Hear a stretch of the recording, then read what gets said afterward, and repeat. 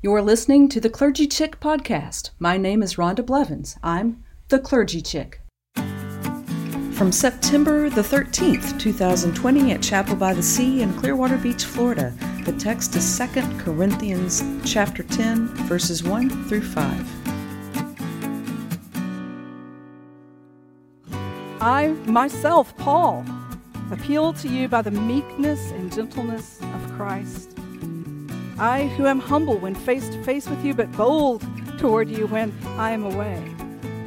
I ask that when I am present, I need not show boldness by daring to oppose those who think that we are acting according to human standards.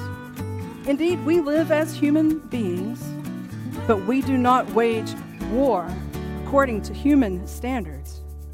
For the weapons of our warfare are not merely human, but they have divine power to destroy strongholds. We destroy arguments and every proud obstacle raised up against the knowledge of God, and we take every thought captive to obey Christ.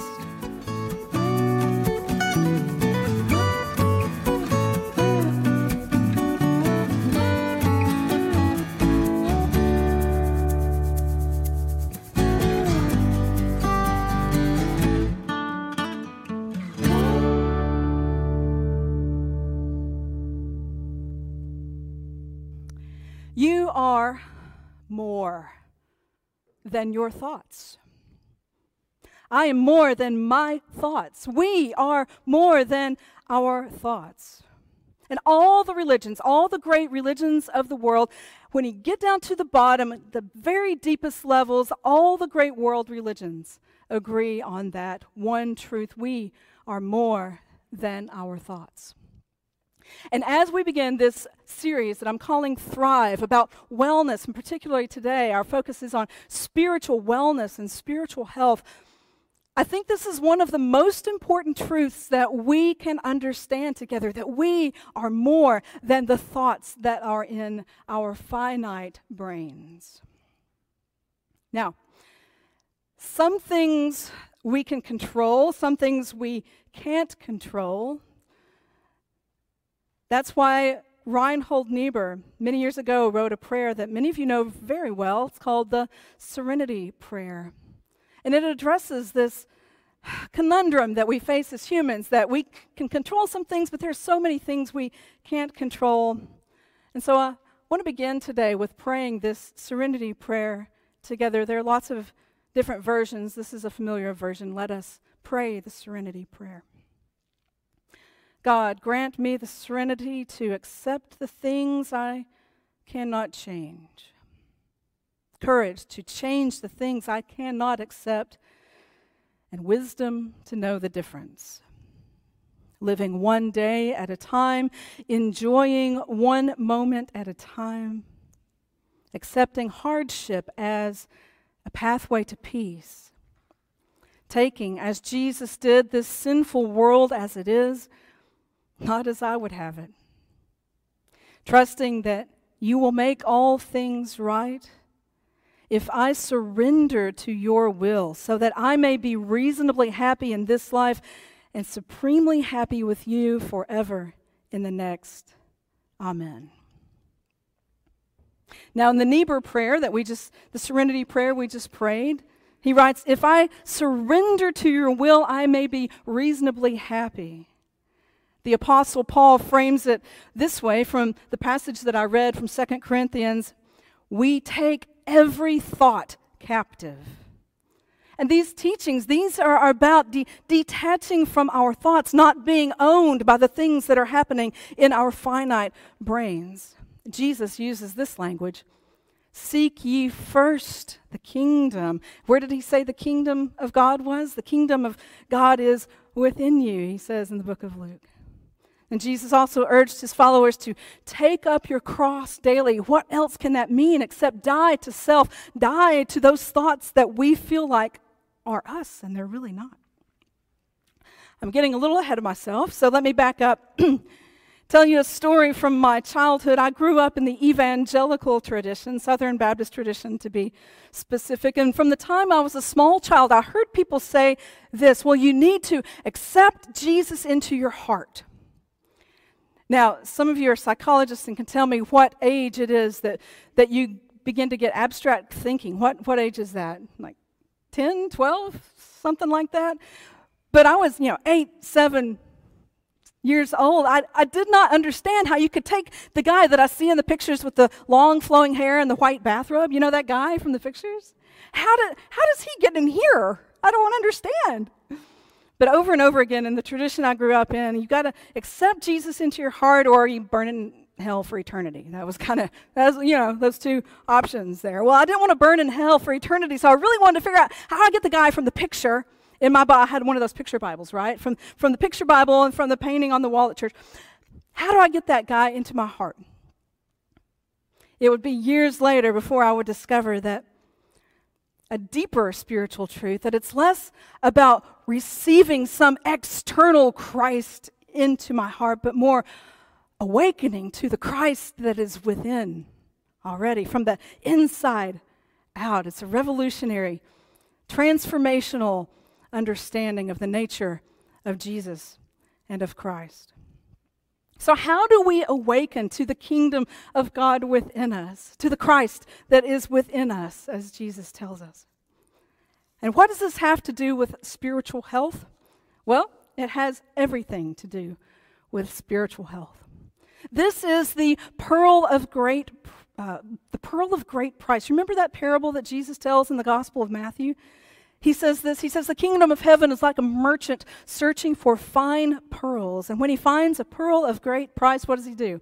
He sells everything that he has so that he can buy this one pearl of great price. And this truth that Christ is within us, this is the pearl of great price. The merchant stakes his whole future on this truth, and Jesus suggests that we would do well to do the same. Well, how do we do that? The answer, the best I can tell, is twofold. And I've got to go ahead and warn you, you're not going to like it very much. Because the first way is through suffering. Father Richard Rohr calls it a necessary suffering. And I've told you this before, it bears repeating that he defines suffering as any time we're not in control. That's suffering. And your ego, my ego, what the Apostle Paul calls the flesh, I think it means the same thing as ego in our contemporary language. Our ego doesn't like that one little bit. The ego, the flesh, that's who we think we are. And what did I tell you from the very beginning of the sermon? We are more than what? More than our thoughts. That's our false identity. It's our personality, our patterns, our opinions. It's the story that we tell ourselves about who we are and what separates us from one another and from creation. Again, the ego is who we think we are. The pearl of great price is recognizing that there's something deeper than just our chemical reactions within a finite brain. Kingdom of heaven, we take up our cross daily to tell our ego that we are more than what you tell us we are.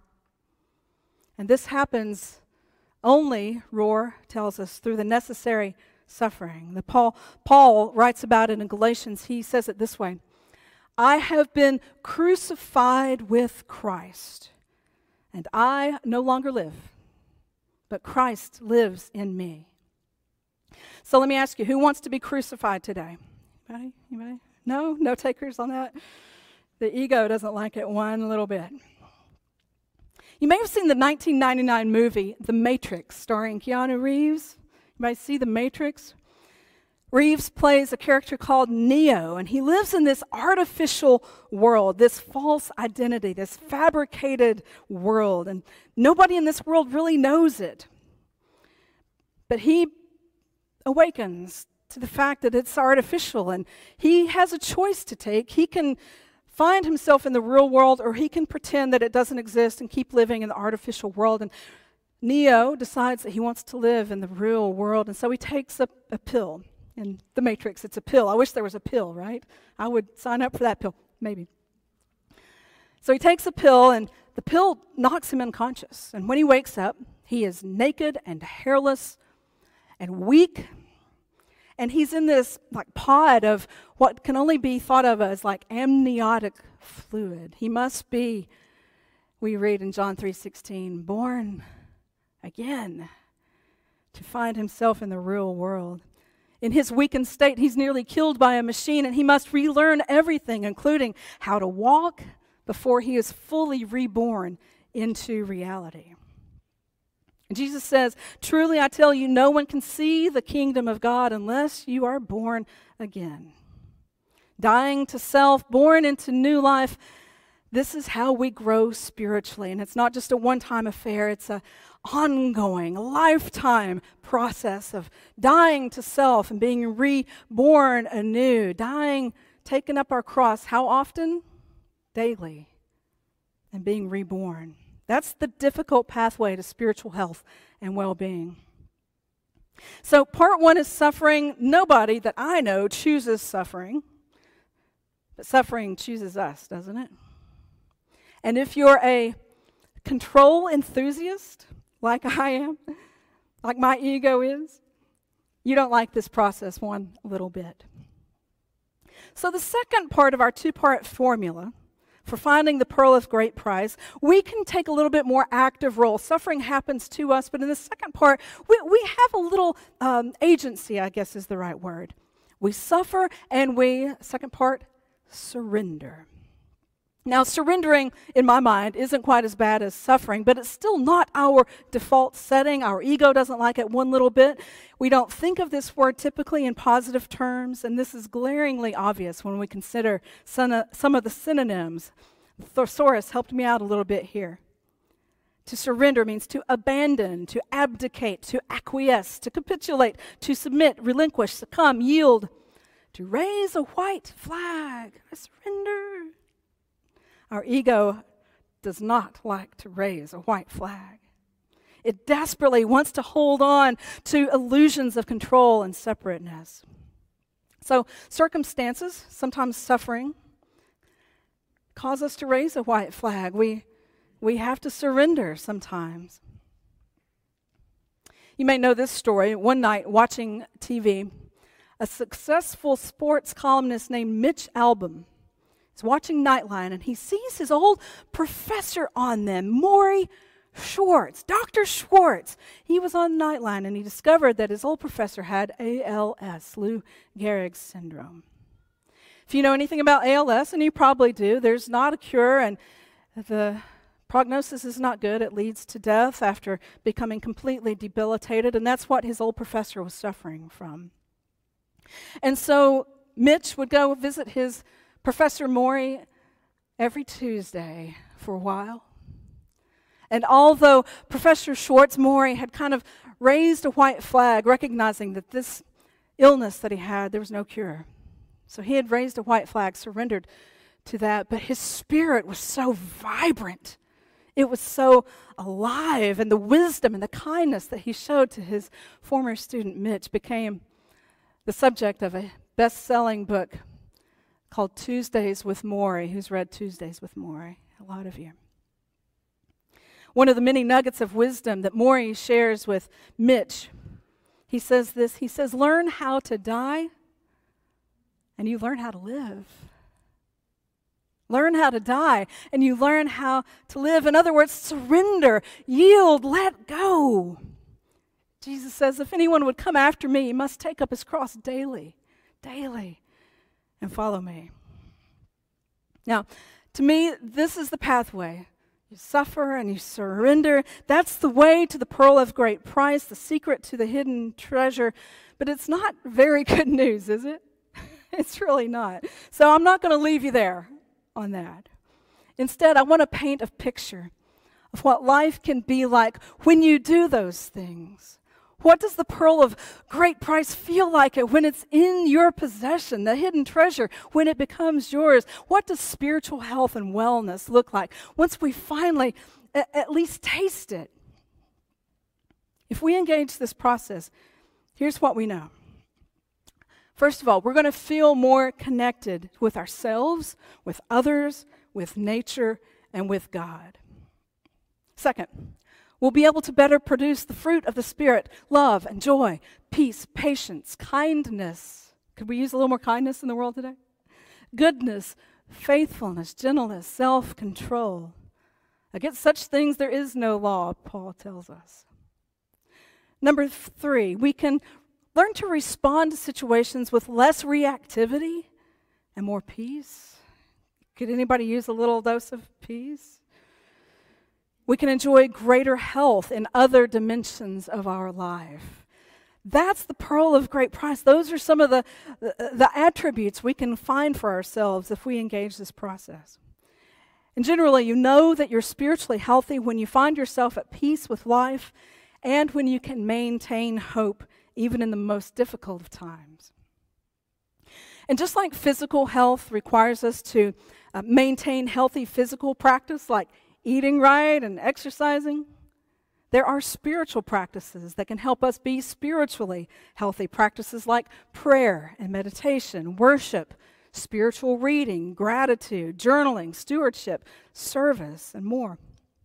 And as with much of life, sometimes we have to fake it till we make it. You ever try to fake it until you make it? You do what you know you do and until it seems right, until it seems natural and fitting. We may not always feel energized by spiritual practices in the same way that we don't always love eating salad. I would love some more lettuce for lunch. Yay. But we submit ourselves to spiritual disciplines, spiritual practices, that we might obtain spiritual health. Richard Foster, not the famous hymn writer, but the author of Celebration of Discipline, he speaks of this call that we have at times in our life, not all times, but sometimes in our life, we have this call that wants us to be and do more. He writes this, he says, perhaps somewhere in the subterranean chambers of your life, you have heard the call to deeper, fuller living. You have become weary of frothy experiences and shallow teaching. And every now and then you have caught glimpses, hints of something more than you have known. Inwardly, you long to launch out into the deep. Do you hear that call? Do you have that longing for something more? If you do, if that resonates with you, then I believe God is calling you to more. I believe God is calling you into a deeper, richer spiritual life. It's not always fun. That's guaranteed, but it is always rewarding. Money back guaranteed on that one. So the invitation today is simple: to take a step, just a step, towards spiritual health. Engage in a practice that will enable you to let go of your many attachments that your ego, your brain, your mind wants to hold on to. The invitation is to pray with ever more serenity, the prayer of serenity. God, grant me the serenity to accept the things I cannot change, courage to change the things I cannot accept, and wisdom to know the difference. Let it be, Lord. Let it be.